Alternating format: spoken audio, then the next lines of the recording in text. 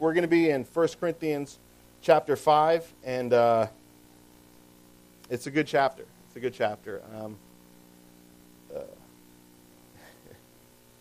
You may not like it, but it's a good chapter. So, 1 Corinthians, the whole book, apparently Paul wrote several letters to the Corinthians, more than just two, scholars say. I don't know, I wasn't there. It's hearsay for me at this point. But we have two letters for him, 1 and 2 Corinthians. Some scholars think that 1 Corinthians could be his second letter or his third letter. Pastor Tony probably knows all the super smart details, so you can ask him for that. I'm just the fill-in guy on Wednesday. But I thought it was funny. But and 1 Corinthians has both Corinthians really have a special place in my heart. Like after getting saved when I was 22, this is one of the early books that God brought me through, and I remember just reading it, at night, like with the light on, and just like wow, like soaking it up, not really understanding it, but going, this is truth. And I still don't totally understand it. Who does? But it's an awesome book, and I'm calling the series "Be a Believer" through 1 Corinthians. If you've been here, we've gone through the first 4 chapters. And I think it's really kind of cool. It's a harsh book. It talks about a lot of things that, we don't really like to talk about. It deals with a church that has a lot of sin issues. And Paul and the Lord really is very direct about sin in the Bible. And Corinthians is one of those. And I think that's probably why we don't like to read. We go, ooh, that's a tough one. Let me go read Ephesians or Proverbs or something that's a little more, gentle. But, Corinth was a city that it was a port city.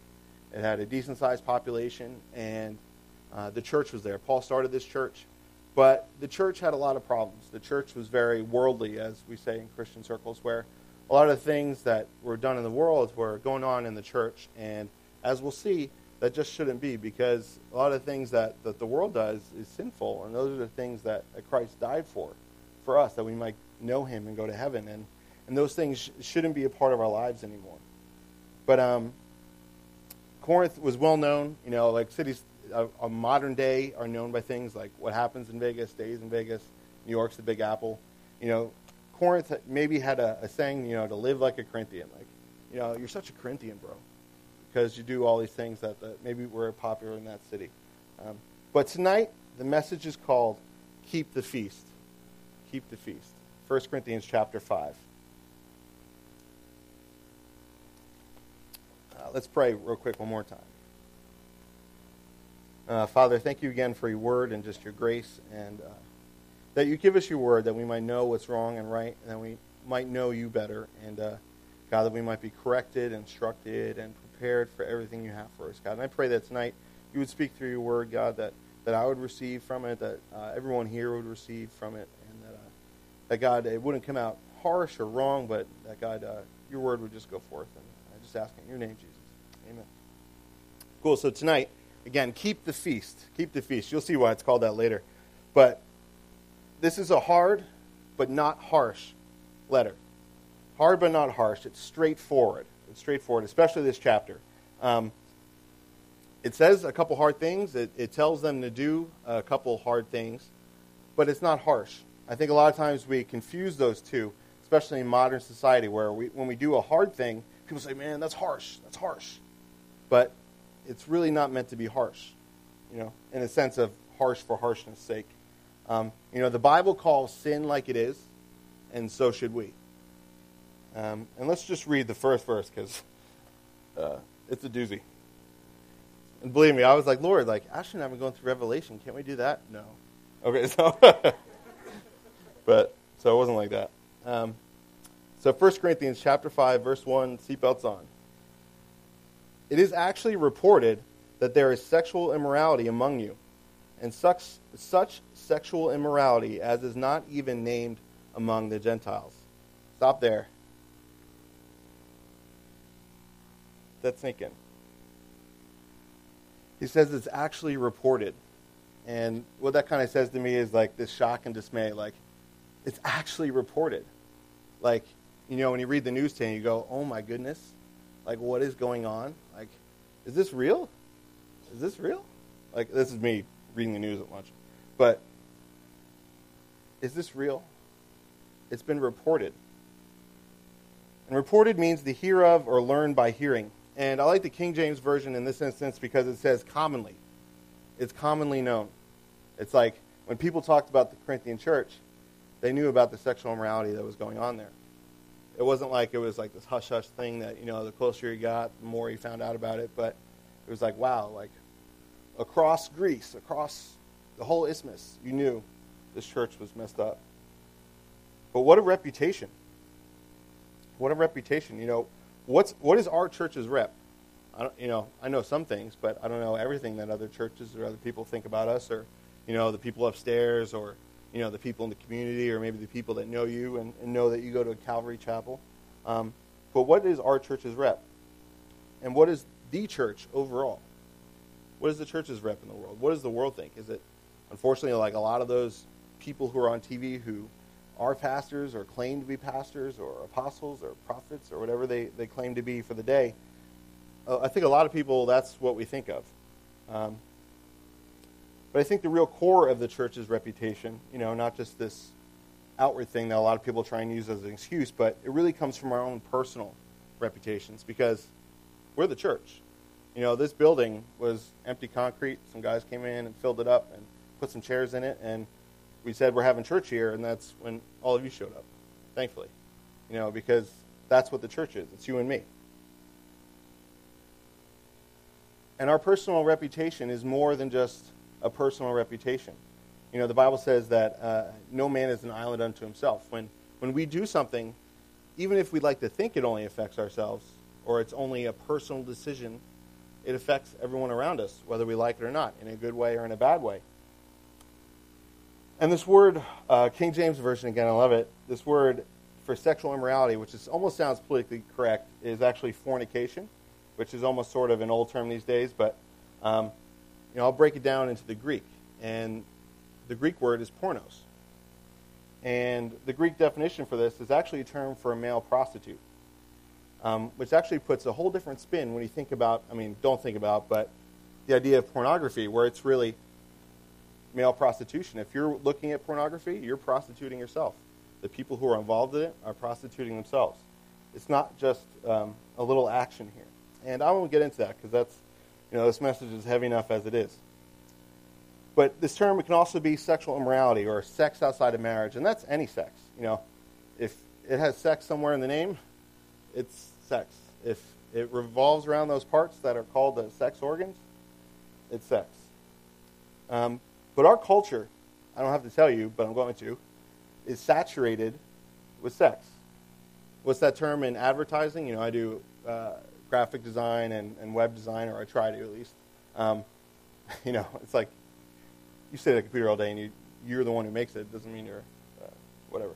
But our culture is saturated with it, and advertising has that slogan, sex sells. There's these commercials, and you go, I can't watch that, because it's like, what are they even selling at the end? Oh, it was this tiny little MP3 player. Or, there was a car in that commercial? Like even like foods, it's like really weird nowadays. But we won't go off on that. We'll stick with what this first verse talks about, and even these further verses that go on, because this is even worse than that. It says that the type of fornication here doesn't even have a name in the world. Like, if you've been to high school, you probably know names for all sorts of different activities that I won't repeat here. But the world names things it likes, especially sinful behaviors, like, man, I'm going to go get loaded. With what? I'm going to go get wasted. By what? But no blazing up in here, wastoid, for you 80s kids. You get it. And there is no blazing up in here, wastoids. But, me either. But the world loves to give these passionate, usually derogatory terms to these behaviors that it so loves, that really kill it. However, this thing that we're going to get into in a couple minutes, the world even frowned upon at this time. The world even went, what? We don't even have a name for that. Like, we can't even look it up on some website to get a definition for it. Like, there's a problem when the church is doing something that even the world hates. I'm not talking about doing right things. The world hates doing right things, but there's a problem if you're a believer or you claim to be a believer, or the church as a whole is doing something that even the world goes, we don't even do that. Like, that's disgusting. You think about certain behaviors or certain attitudes. The modern church scandals covered by the news, reported. You think about certain denominations who are well known for their molestation of children, or certain denominations that ordain people that are homosexual. The list goes on, or certain churches or leaders that you've heard of that have gotten into serious sexual sin that's been unrepentant. And this should not be. And the media loves to report it. It's like, I don't know, some pop star, I'm not going to name a pop star, but if some pop star does something crazy, it might make the news. It might even be, lifted up by the news. It might be like, oh, that's cool. But if someone in the church does it, the world automatically pounces on that. And it's all over news, and it's like headlines, and it's, the church, the world loves that because the world can use that to not believe. The world can use that as ammunition, and they're right in that sense. We should not be able to give them any ammunition. This should not be. Instead, we should desire to live honorably, especially the church leadership. And that's you guys, because you're a church. But that's also those like myself, or the worship team, or those in children's ministry. Because automatically, whether it's right or not, there's this other, position placed on it. There's this expectation that's placed on someone who stands up here, or plays up here, or, wears a name tag from the church. All of a sudden, you're like an official Christian. And what you do is worse than what everyone else does, which it might be. But Hebrews 13:18 says, "Pray for us, for we are confident that we have a good conscience in all things, desiring to live honorably." Paul says that he has a good conscience towards others, but the real heart is that he desires to live honorably. And that should be our heart as believers. We need to desire to live honorably above anything else, no matter where we're sitting or standing tonight. I read a couple commentaries after I was done studying, and I kind of read. I didn't read them all, but kind of read parts. And Matthew Henry's commentary says that this guy was probably leadership. And when leaders fall, where are our eyes? It should sway you a little bit, but it shouldn't sway you off your faith. Because if it does, where's your faith? But it's not even named among the Gentiles that a man has his father's wife. I'm not sure if I read that part, but that a man has his father's wife. Like, Paul has to describe it because there's no, term for it. But what was going on in their family that he has his father's wife? Was there, this is just conjecture here, but was there a divorce? Was the dad not around? Was it a really young wife? Like, the dad got old, married someone, really young, that's, his son's age? Was it a midlife crisis? Could it be his daughter? Was mom not around? Does dad know? Is son just a nominal Christian? Is there no discipline? How was the son raised? Et cetera, et cetera, et cetera. It's like, what was the condition of this family, where this went on? The breakdown of the family. The New York State, I read this in the news the other day, the New York State, I guess, whatever runs all the kids in the state who are controlled by the state, urges gay couples to adopt. Several states are removing references from mom and dad. Everyone has a mom and dad. Whether it's the test tube or whether, you actually have a mom and dad at home. You guys may have seen this, television news commentator says, the children are the communities. We need to get this idea that they're the parents out of our minds and realize that it's the communities. What? The community wasn't in that labor room with my wife. It was my wife and me watching Duck Dynasty. The community doesn't, take care of that baby in the middle of the night. And even if they did, it's still not their baby. But how is our own family life? What's our family life like? Whether we're married or single or we're in a family or, maybe we don't have a family. What is that like? And what is, how are we adding to that? But also, what's our church family like? We're family here. I have parents, I have brothers and sisters, and I have some family members who know the Lord and some family members who don't know the Lord. But I have brothers and sisters in Christ as well. I have people that I look up to, almost like parents in the faith, and almost like children in the faith. Although, heaven forbid, they would be my children because they'd be in trouble. But just because, me for a dad, I'm just going to think it's them. But how are these things? I encourage you tonight, no matter what the state of these affairs are at this very moment, God can restore. God can restore. Let's go on. Let's read 2 through 5. And you are puffed up, and have not rather mourned, that he who has done this deed might be taken away from among you. For I indeed, as absent in body, but present in spirit, have already judged, as though I were present, him who has done this deed.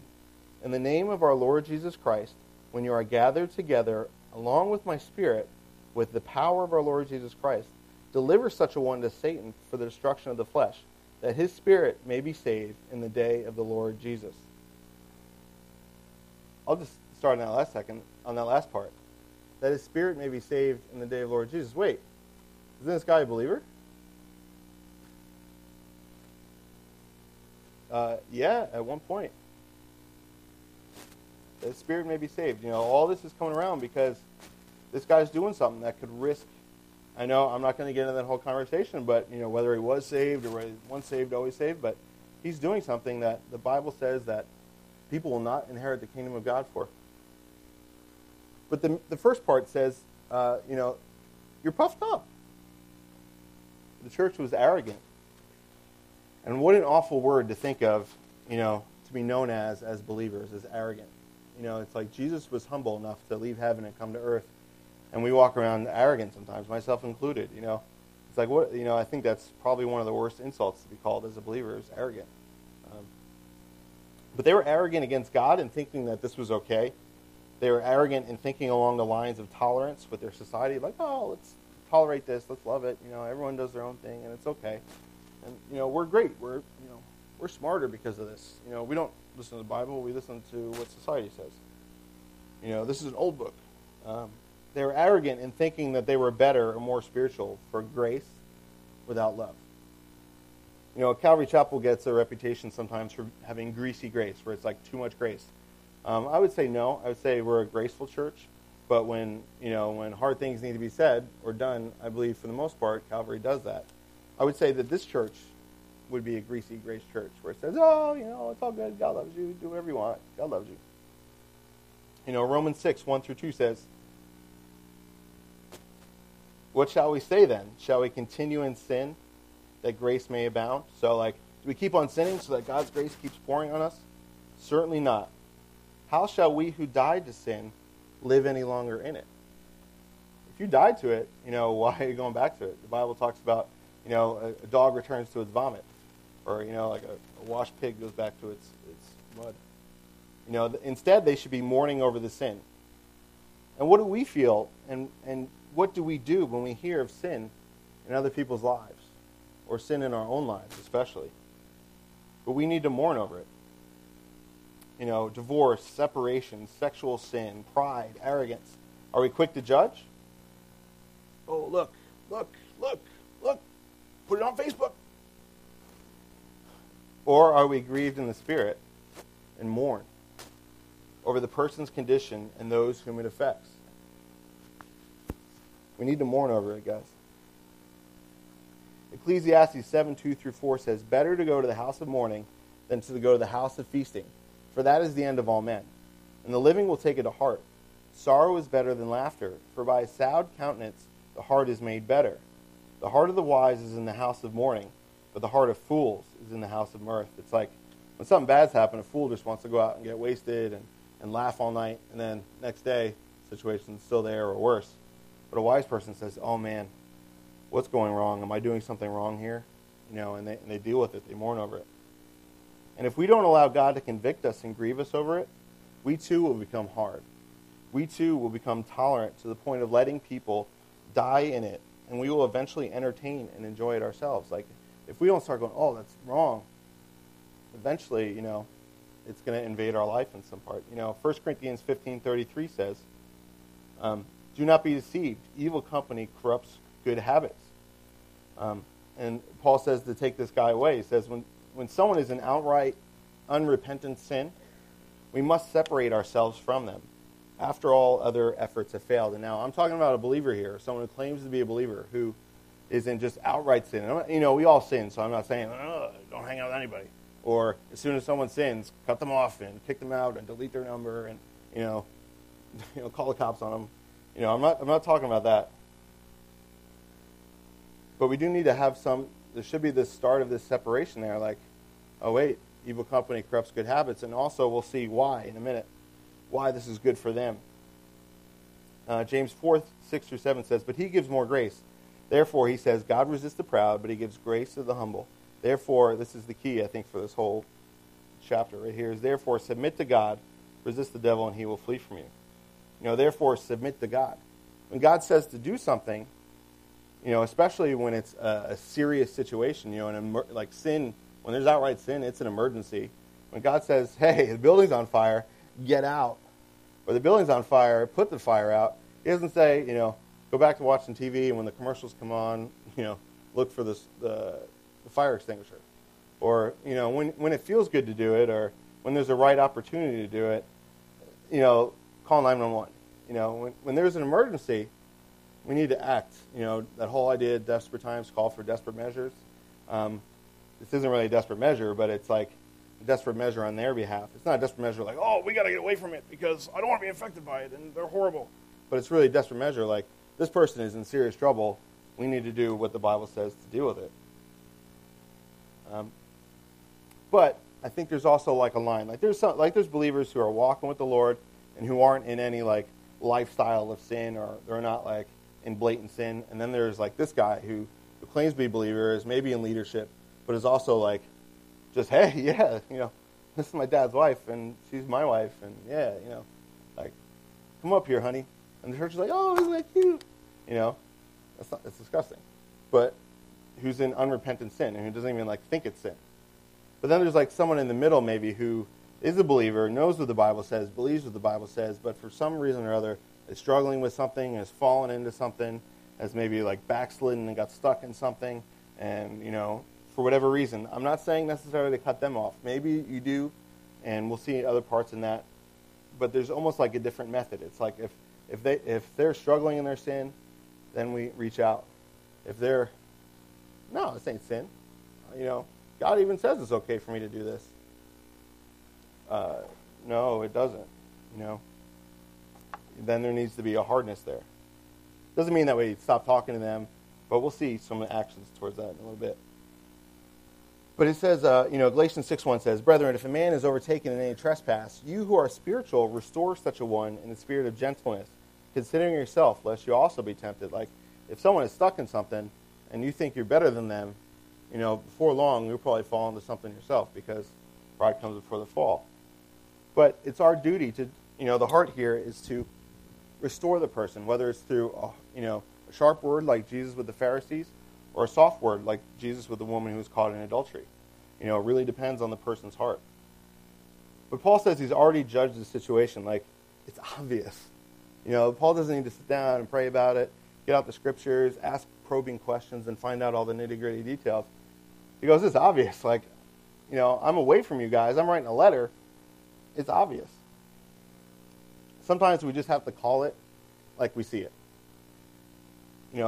With major sins, that's usually the way it is. But there's no gray area in this situation. He says here, when you are gathered together. So it's not like take the guy aside at the coffee shop and talk to him. Maybe that was the first step. But in this situation, it's gone so far where he says, hey, you got to call him up in front of the church, and you got to say, this guy is doing this. This is wrong, and deal with it. The guy obviously didn't repent or didn't want to. And so he's saying to cast them out. But it's sometimes necessary for public discipline for a believer who's in sin. And some churches take this way overboard where it's like everyone's shepherding you and sin sniffing, and anytime you sin, you can't come here anymore. And everyone who's in sin has to be cast out of the church.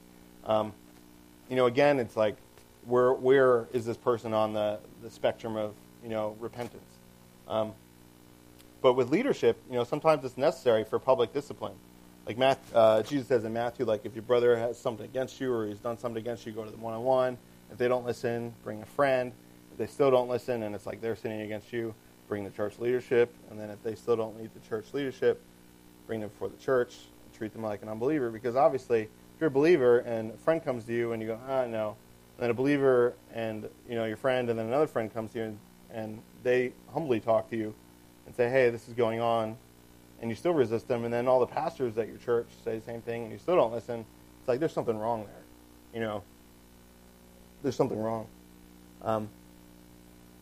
But again, it's this whole idea of restoration. Like, it's not doing this just to judge or just to beat up. It's saying, hey, we want to make sure you're ready for Christ's return. Not that we have to do anything for salvation, but is your salvation genuine? And also, because church is meant to be a safe haven for believers. Like, when you come into church, you should be able to be confident that the person next to you is not going to, steal your money. Or the person next to you is not going to, use you for anything or,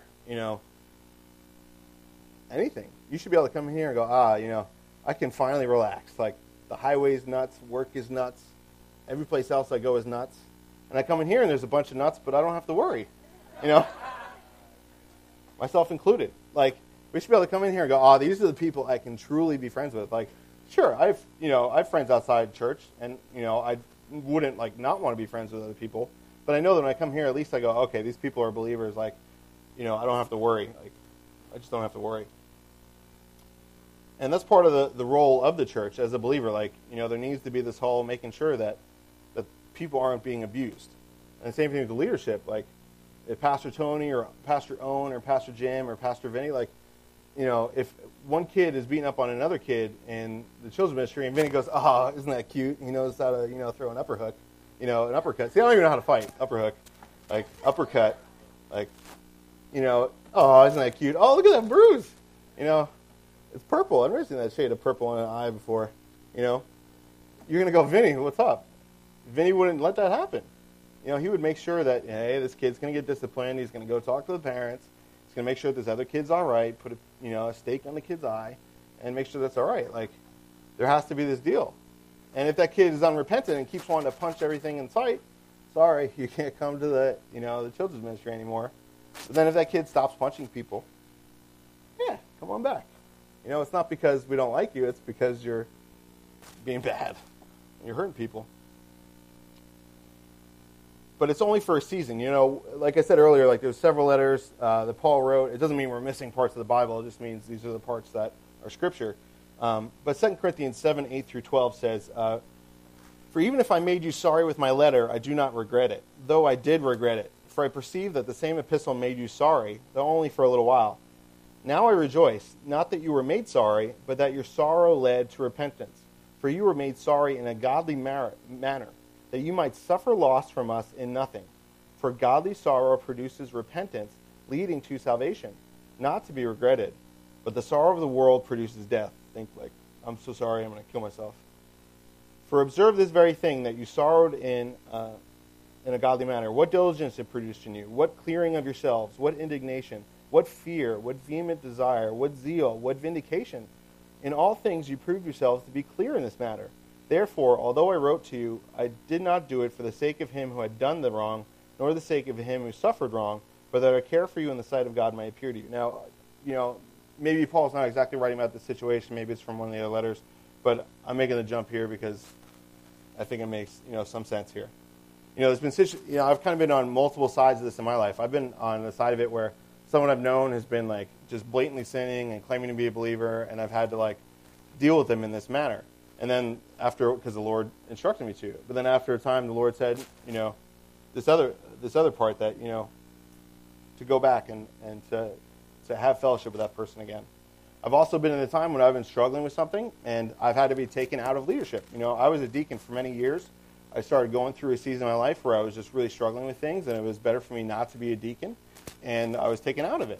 And after a season of sorrow and repentance and God dealing with me, I didn't know what was going to happen after that. Honestly, at that point, it's I just wanted to be a believer full on, and I didn't care what happened. I cared what after, but, I didn't know what was going to happen. And then God made me a deacon again, and then God blessedly and gracefully ordained me. And that's the thing. It's there's grace, there's restoration, but it's where do we fit in on that? Are we going to not be repentant, or are we going to be sorrowful in heart? Are we going to allow the Lord to chasten us in a situation? And are we allowed, the Lord to use us in a situation when we see someone else going wrong? Because If we don't tell them, they're going to go astray. They're going to, other people are going to see an example, and they're going to say, hey, look at that church. Like, they can get away with that. It means I can get away with that. And then they never know what the Lord did, why the Lord died and rose again, thankfully. I'm just going to see if I can skip down. It's in 2 Corinthians 2, but it says, the punishment which was inflicted by the majority is sufficient for such a man, so that, on the contrary, you ought rather to forgive and comfort him, lest perhaps such a one be swallowed up with too much sorrow. Therefore I urge that you reaffirm your love to him, for to this end I also wrote, that I might put you to the test, whether you are obedient in all things. And again, this is not just for this person who's in sin, but it's also to test the obedience of the church and other believers around them. To say, hey, are we going to be obedient to God's word, or are we just going to say, let bygones be bygones?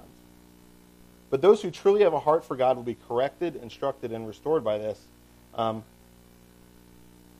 They will be, because that's the way God's designed it. God disciplines his children. But it is the duty of all believers to be obedient, especially in the hard things. If it's something's easy, like the Olympics, the guy who runs like the 1,000-meter race or whatever, that's probably pretty hard. But, you go sharpen a pencil, you don't get a gold medal in your picture on Wheaties. I don't know what they do today. But, when you do something hard, it's obviously it takes more effort. It takes more to do it. But the all-around reason is so that they'll be ready for Jesus' return. Like in the end it says, the spirit may be saved in the day of the Lord Jesus. No one that is defined by their sin will inherit heaven. Like, the Bible makes it clear that you must be born again or born from above to enter heaven. And that happens by repenting of our sins, saying what I've been doing is wrong. God, what your word says is true. I mean, you don't need these exact words, it's not like a potion. And God, I believe in Jesus, that he died on the cross for his sin, and he forgave me, and I can go to heaven because of him. Let's go on, 6 through 8. Your glorying is not good. Ouch. Do you not know that a little leaven leavens the whole lump? Therefore, purge out the old leaven, that you may be a new lump, since you truly are unleavened. For indeed Christ our Passover was sacrificed for us.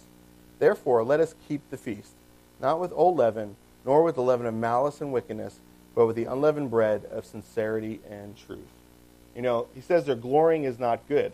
They thought it was something to be proud of. Look at how tolerant and graceful we are. We get it. The rest of the church doesn't get it, but we get it, Leaven. It's like yeast. It's used to make bread rise. It's like any leavening agent. But all you need is a little, and the whole piece of dough will rise. The Bible I was thinking of a joke, but I won't share it. It's used as a symbol for sin in the Bible. Like when the Bible talks about leaven, it talks about sin. If you've read the Old Testament or heard about the Israelites coming out of Egypt, at the day of Passover, they would make an unleavened bread and unleavened cakes because they would be ready for the angel of the Lord to come by, and they had to slaughter a lamb and put the blood over. And then that way, when it was time to flee Egypt, they could run out of there. And that was the picture. Get rid of all the sin in the house. Go through the whole house, make sure there's no leaven in it. No leaven, because we don't want this bread to rise. And that's where we get Passover. That's why when you take communion, you take a little cracker. You don't have a big old bread bowl soup thing from Panera. It's like a cracker. But that's what Paul says, be a new lump. Yeah, that's a bumper sticker. Be a new lump. Thanks, Paul. That made my day. I already feel like a bump on a log. Now you're telling me to be a new lump? But what a compliment. I think some of you, bakers might know what a friendship bread is. I didn't know what any of the stuff was in the church, and I was around women who love to cook and share things, and guys too. But friendship bread, apparently you make this dough, and then you give a little bag of it to someone else, and they give a little bag of it to someone else, and it all spreads around. I'm how old is that dough? Is there a piece in there from Moses? How many friends do you really need? When does this bread end? But that's the same idea. You got a little leaven in the dough. You put some more dough in there, that leaven's going to keep leavening it because, I don't know, I'm not a scientist. It just does it. It just does it. And we'll read what Jesus says about this in Matthew 16, 5 through 12. Now, when his disciples had come to the other side, they had forgotten to take bread. Then Jesus said to them, take heed and beware of the leaven of the Pharisees and the Sadducees. And they reasoned among themselves, saying, is it because we have forgotten to take bread? But Jesus, being aware of it, said to them, O you of little faith, why do you reason among yourselves? because you have brought no bread? Do you not understand or remember the 5 loaves or the 5,000, or how many baskets you took back? Or the 7 loaves and the 4,000, and how many large baskets you took up? Like, guys, like, don't you know I can handle this? Like, I'm not talking about your Subway. How is it that you do not understand that I did not speak to you concerning bread, but to beware of the leaven of the Pharisees and Sadducees? Then they understood, I got it, that he did not tell them to beware of the leaven of bread. Like, it's okay to have leavened bread, but of the doctrine of the Pharisees and Sadducees. The Pharisees and Sadducees believed all sorts of crazy things. They were all obsessed with the law, and, got to follow the law. I'm going to tithe my mint and cumin, but you need help on a Sunday? Forget it, because it's the Sabbath. And they missed the point. Not that tithing these things is wrong, but, God said that you need to love people. And the Sadducees, they were Sadducee because they didn't believe in the resurrection or, really the spiritual realm. But basically, Jesus is saying here, when we want to get rid of the leaven, we need to search our house like on Passover and get rid of all the leaven in our house, whether it's our physical house, whether it's our spiritual house, our heart, our mind, our body is the temple. Let's get rid of false doctrine, ungodly ideas, theories, leave it there, philosophies, attitudes, behaviors, and guess what? Turn to God's Word. Oh, my professor says this, but God says this. God's a lot older than your professor. Dr. Oz says this. Oh, but the great physician says this.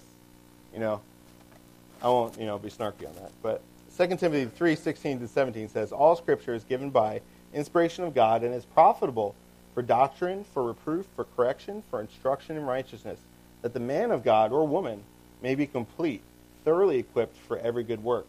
We should be eating the pure Word of God and not letting other doctrines in. Like, if this is our daily bread, let's not put a little leaven of the Pharisees in here. Let's not put a little leaven of Darwin in here. Let's not put a little leaven of Oprah in here. Let's not put a little leaven of, liberal theology in here. Let's eat this daily bread, unleavened. But why? Why should we even do that? Because we are truly unleavened, because Jesus was the real Passover sacrifice. That means that we were once full of sin, and now we've been forgiven and cleansed of that sin, so that leaven should be out of us. And we talk about communion. It's the feast. The Old Testament had all these feasts. Like, there was one, I forget which one it is, but basically you would bring your offering of food to God, and you give like half to him, and you eat the other half, and you like hang out and eat with God. It was like one for me and one for my homie. Like, you hung out and you ate with God. And I remember reading that, going, that is awesome. Like, even God in the Old Testament said, hey, come have a meal with me. Come have a meal with me. Not like these idols of the world who take all your food, but God shares. But it's a feasting, of eating with God. Like, when we take communion, that little cracker and that little cup doesn't really fill you up unless, like, you got a really tiny tummy, like my baby. But she can eat way more than that, though. But I had to get one in there. But we're eating with the Lord. We're remembering. Like, when Jesus broke the bread, it was at the Passover feast. He said, every time you eat, remember me. Remember this. Like, when you go out to dinner, remember me. But we're to keep the feast, not with the old system of law and animal sacrifice, not with the sin within us, like, I'm going to keep feasting on the sin that I've got going on, out of communion with God in sincerity and truth. Like, the Bible is clear about this. I need to be clear about this in my own life. John 4:23-24 says, those who worship God are going to now worship Him in spirit and truth, not in this old system of a temple anymore. We're going to worship Him in spirit and truth. And that means also when we take communion, that your heart must be in right communion with God. When we take communion, our heart should be in communion with God. That doesn't mean be perfect. That doesn't mean, I didn't sin at all this week because you just lied. But where's your heart? Is it on repentance? Has God been pointing something out in your life and you go, nope, I'm going to keep doing it. And then communion elements come around and you go, sure. Yeah, I took communion. Everything's cool. And then your heart gets a little harder and a little harder. God says not to do that. In fact, in Acts and in the Bible, it talks about people who took communion and got sick or died. I haven't seen that happen, thankfully. I barely like cleaning the bathroom, let alone dragging a dead body out of here. Like Pastor Jim could do that.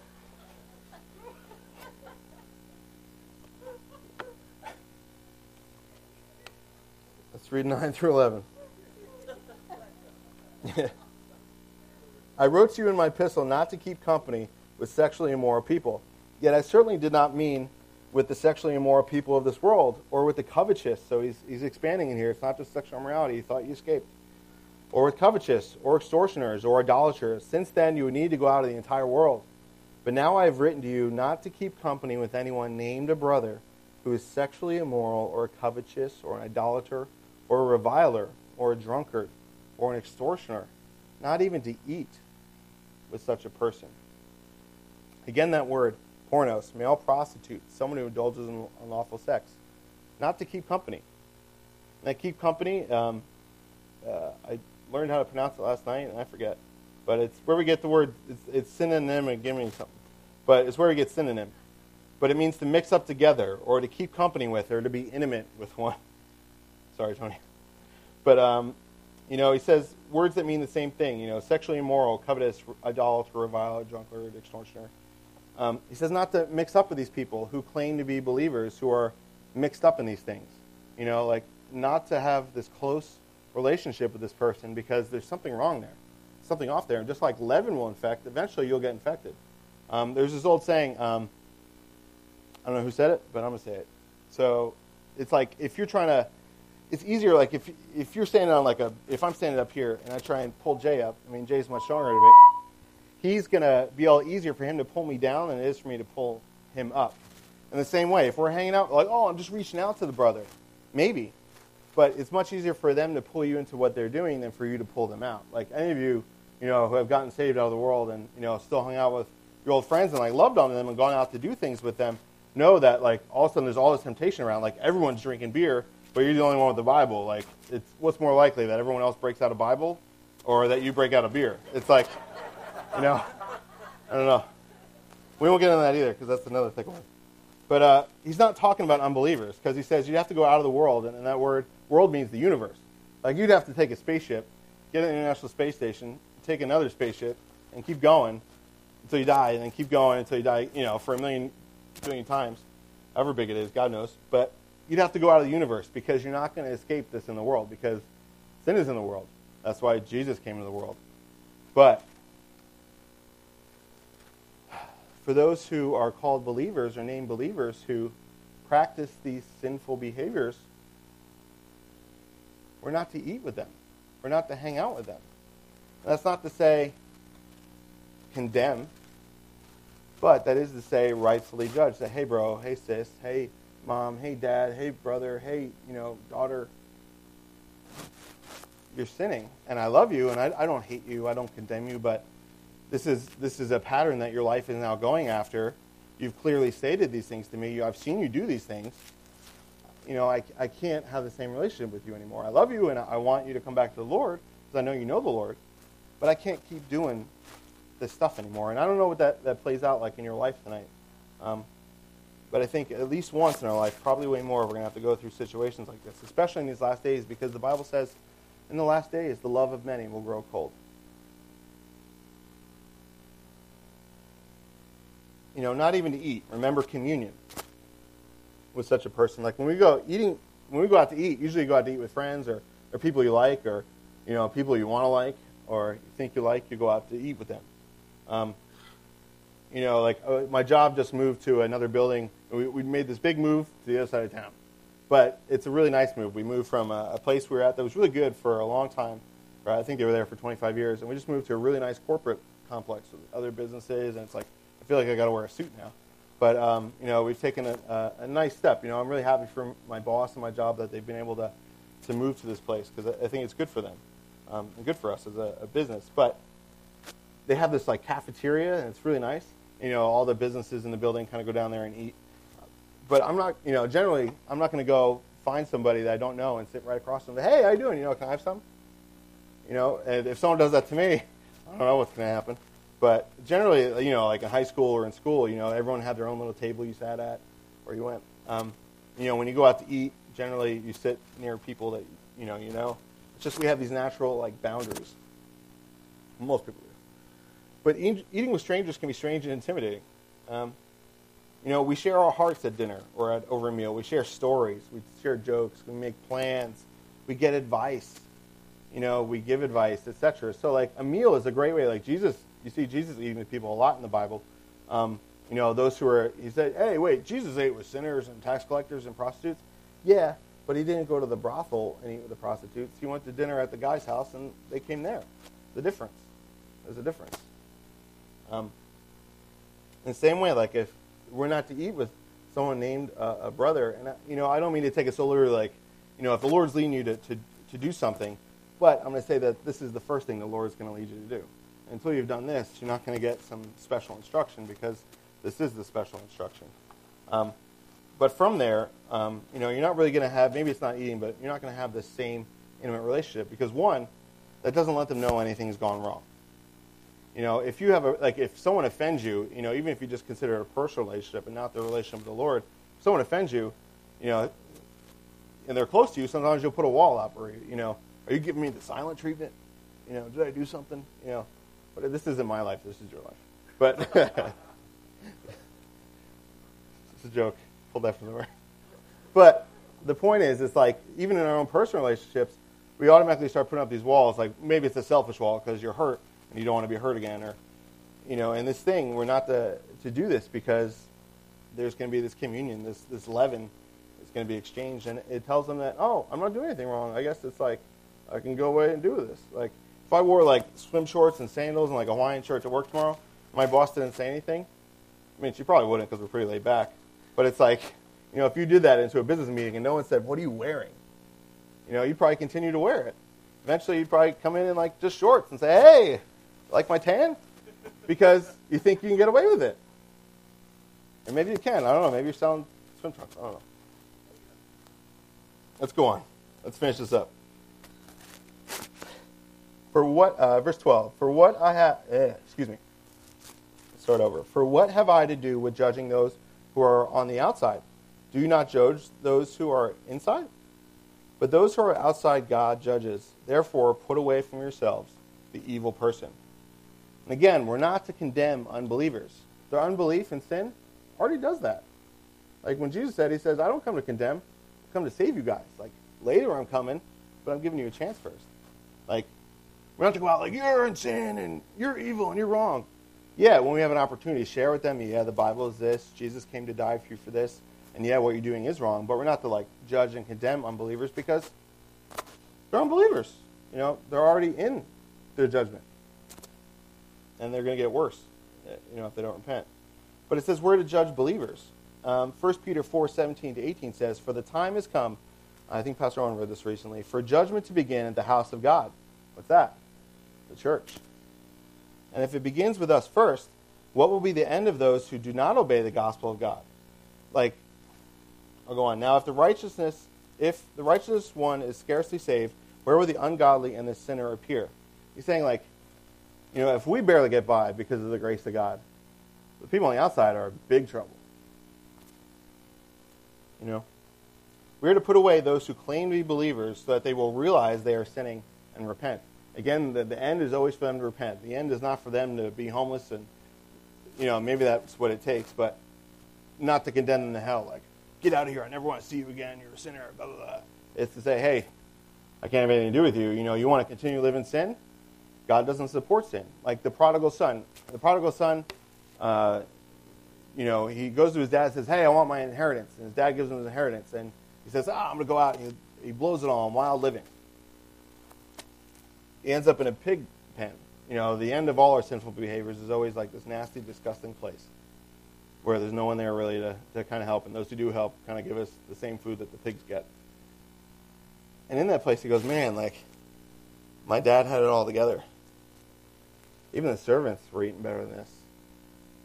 Let me just go back to my dad's house. Maybe he'll let me be a servant. And as he's going back, the dad runs out and meets him and has a party, and the other sibling is like, what is going on? Like, I've done everything. I've done all my chores and homework, and I don't get a party. And I think sort of like the Lord says, like, he does leave the 99 to get to the one. And he will pursue you if you're in sin, thankfully. Because if he didn't, we'd all be lost. But in some sense, if we know God and we take our inheritance and we say, I'm going to go spend it on the world and spend it on myself, even though I know the truth of God and I know the riches of God, he'll say, okay, and let us go. But he'll be waiting for us to come back with open arms. He'll even run out to meet us as soon as we say we want to come back. He'll probably be sitting at the door going, come on, just turn. How much is it going to take? It's really going to take losing your job? It's really going to take losing your family? It's really going to take this and that? Like, seriously, like, you lose all your friends and you're still going? Oh, please stop. And then when we finally do repent, maybe it's like for me, it was like at the very end of the line. Like, I lost everything, I won't go into it now, but it's like my life was like at the end. It was like, I have nothing left. I got no hope. I got nothing. No friends, no life. God? Okay. Like, there was other things involved, but basically it wasn't like I was riding my high horse and I had money in my pocket and all these other things. Like, oh, God sounds like a good idea. Usually it takes us, because we're pretty dumb, myself, the chief dummy of them all, to go out and do stuff and blow it and realize that our way stinks. Our way smells like pig slop. And then we turn to God. And sometimes that's what it takes. And the Lord doesn't want it to go that far, but he'll let it go as far as it does. Because as far as it goes in this world, if we still choose him, that's way better than hell. But we're to put those away, to protect other believers, to bring this person to repentance. But also Matthew 7:21-23 says, "Not everyone who says to me, 'Lord, Lord,' shall enter the kingdom of heaven, but he who does the will of my Father in heaven. Many will say to me in that day," the day of judgment when the Lord comes back, "Lord, Lord, have we not prophesied your name, cast out demons in your name, and done many wonders in your name? And then I will declare to them, I never knew you. Depart from me, you who practice lawlessness." Like, we never had communion. Yeah, you put on my t-shirt and you even exorcised demons, but we never had real communion. Maybe you took communion, but we never ate together. We never had this intimate time together. We never shared these real things together. But how much better for them if they are cast off now with the hope of repentance and cast off later in the hell with no chance of restoration. If we cast off this person who believes to be a believer or a people or denomination or whatever it is and say, hey, we love you, but this ain't right. We can't do things with you. And the Bible says don't be unequally yoked. Because we love you and we want to make sure that you're doing what the Bible says, and not in a self-righteous attitude and with a humble spirit, checking our hearts, like before you deal with the speck in your brother's eye, deal with the plank in your own. Because it's far better that we do that than Jesus do that to them, and they end up in hell with weeping and gnashing of teeth and the lake of fire and all that scary stuff, which is awesome at the end of the Bible. But keep the feast. Keep the feast. Stay close with God. Make your home a place for your family. The Bible says, much as is possible with you, live peaceably with those around you. Like, make your home, make your home a sanctuary. Make your church your family. These people around you, yeah, you guys probably sit in similar seats every week, but there's no coincidences. God knows why you're sitting there. Like, it doesn't mean that you're supposed to be lifelong friends, but make them your family.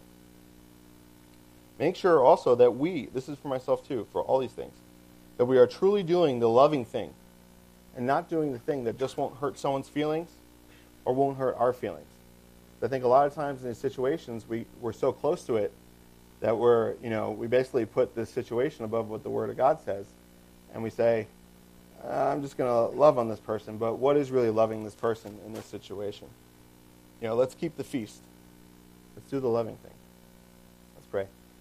Father, thank you, God, that, Lord, you're so good and you're so kind, and that you do let us do our own thing. You give us free will, but, Father, you still chase us and still want us to come to you. And we thank you, God, that you discipline those you love. That, God, you always work about a way for our good and for repentance and for salvation. And the end of it all, Lord, is you just want us to know you and have communion with you, because after all, that's what heaven is, God. And we all want to be there, and we all want those we love and we know to be there. We pray that for those who are unrepentant in here or in our lives, that they would come to repentance.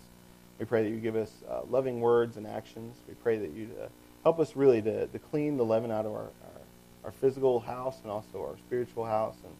And God, we just ask that you'd bring us into communion with you, that you'd forgive us of our sin, that like that Passover, you would pass over us, you'd cover us in your blood, and that we wouldn't have to worry about death. And, God, we just praise you for who you are. That even aside from all this, God, you are who you are. And even if the whole Bible was hard sayings and things we could never understand, and even, I don't know, anything, Lord, even if you just said, I'm God and I'm here, that's it. You're still worth it, Lord. But you're greater than that, and we thank you for it. And, just be blessed tonight, God. I pray for everyone here that you just keep them safe. Make us all a family in this church and with those other churches that are following you. And we pray that you'd come soon. In Jesus' name. Amen.